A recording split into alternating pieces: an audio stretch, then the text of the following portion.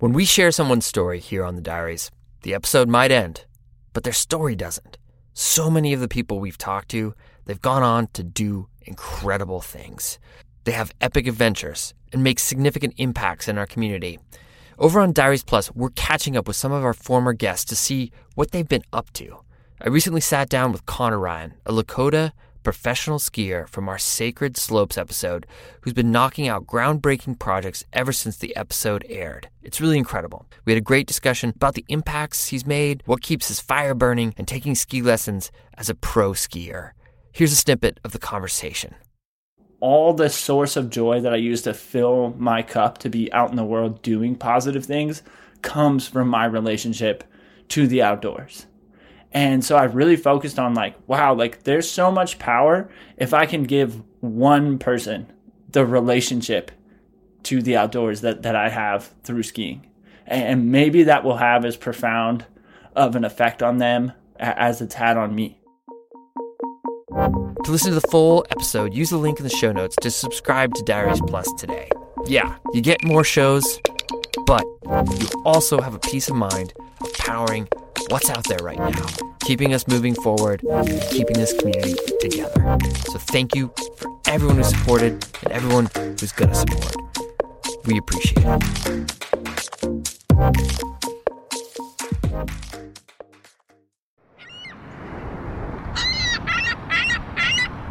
I grew up in a small French Catholic family on the coast of Maine. Sundays meant church and football, two things I willingly accepted as part of my identity. I thrived on the former, never being much of an athlete, and found myself flourishing within the ranks of our state's youth ministry program. It began as a strong suggestion from my parents, but quickly became something I ungrudgingly participated in. I ascended to serve on the state's Catholic youth leadership team, planning Catholic conferences for over 400 of my peers. Before long, I was considering the priesthood. I fully invested myself, giving everything to my relationship with God.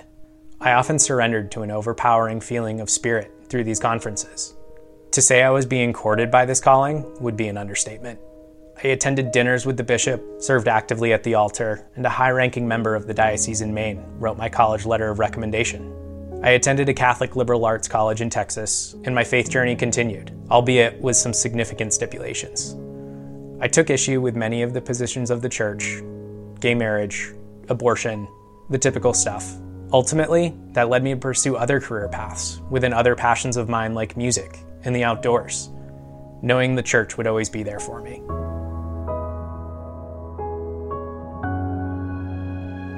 The summer of my sophomore year, my university canceled the summer study abroad program I had signed up for in Valparaiso, Chile. I scrambled to find employment.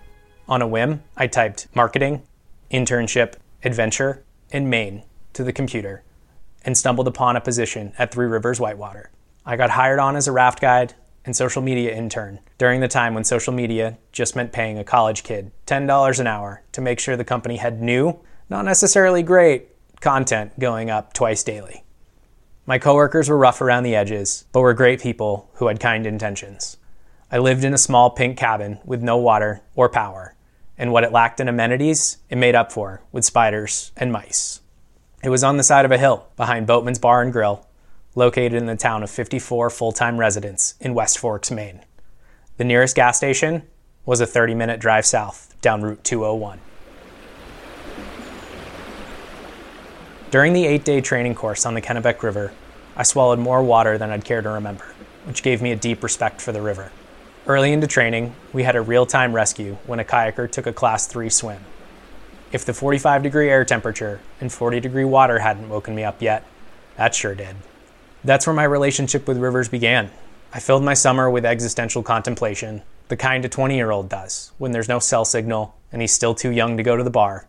I pondered the meaning of life, happiness, what I wanted to do with my time, be outside, and what community I wanted to surround myself with. Dirtbags.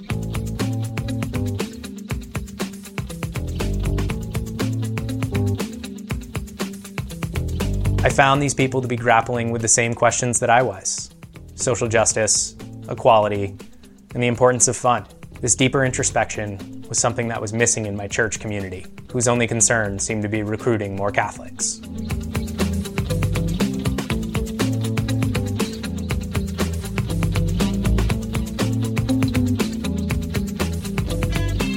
On a sunny, 75-degree day in late July, a group of rookie boaters began murmuring of a late afternoon inflatable ducky run during fish flow.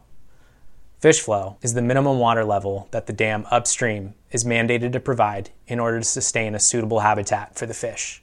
It's a far cry from the Class 4 gorge I paddled as a guide. I quickly jumped on the opportunity. I needed to get out of the office, where I was mindlessly scrolling the company's newsfeed in search of my next great post. We loaded up the vehicles and headed up the dam road to the put-in. The chaotic roar of 5,000 cubic feet of water rushing through this concrete edifice each second wasn't audible this time of day. The hype and adrenaline of the commercial whitewater trips receded from my mind. The warm afternoon sun brought a deep sense of tranquility, and I felt anticipation for what was ahead. We descended the stainless steel staircase to the river, which lapped at the newly exposed shoreline. We loaded in our boats, played in the small holes, and surfed ourselves silly. It felt easy. Rapids with names like Rock Garden and Big Mama seemed to welcome our presence.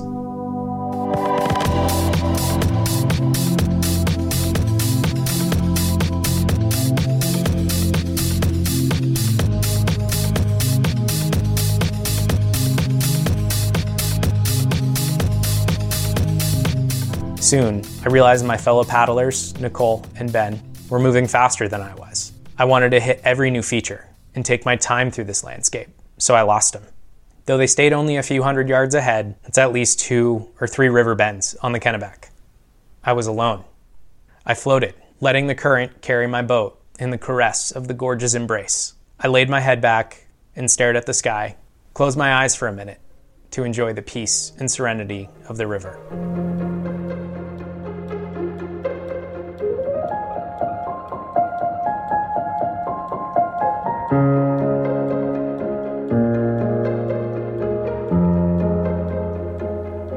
Halfway down the gorge, the river turns due west, creating a large eddy named Cathedral, after its towering walls.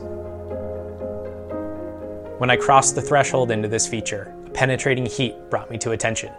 I opened my eyes to see the sun setting straight downriver over the canyon wall. The descending light bathed the 30-foot granite faces in a blanket of orange, directly contrasting the lush greenery from the trees above. The shadows danced across the rock as I drifted by, bringing the canyon to life. For the first time, the river conveyed its spirit to me.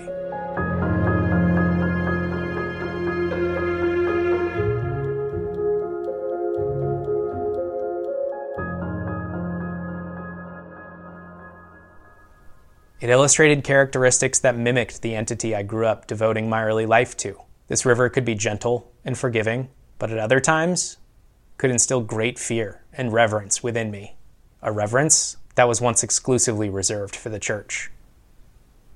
In high school, I used to imagine preaching from the pulpit, sharing the good word of forgiveness, prayer, and reverence. I thought I needed 4 walls and an altar to be spiritual, but on that day, and forever forward, I understood that my cathedral is at the bottom of the Kennebec Gorge. I continue to pray for the preservation of this landscape, for the fish who swim underneath my boat, for the people who visit this place, for those who have yet to do so, and for those who will never be able to.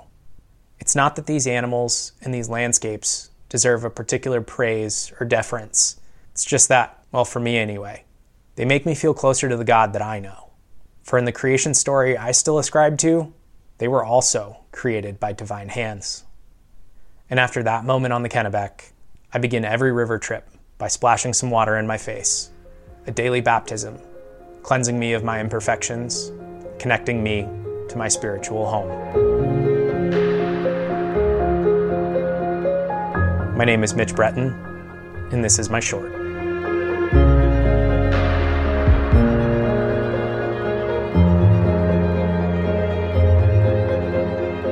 Support for the Diaries comes from you. Thank you to everybody who's donated this year. It's incredible. Makes it happen. Thank you. You can follow us on Instagram at dirtbag_diaries for photos from this week's episode and a little extra story. Thank you, Mitch, for sharing your story. Mitch still paddles on the Kennebec. Currently, the Kennebec River Gorge is under threat of development by a local power company. We've posted links on our website to the pro and con arguments, as well as a link to leave your public comment. Music today by Kai Engel, Little Glass Men, and Sergei Karamazov. The tracks are courtesy of Free Music Archive. Jacob Bain and Nis Koto composed our theme song. You can find the links to the artists at our website, dirtbagdiaries.com. This episode was produced by Cordelia Zars and Becca Cahal. I'm Fitz Cahal, and you've been listening to the Dirtbag Diaries. Thanks for tuning in.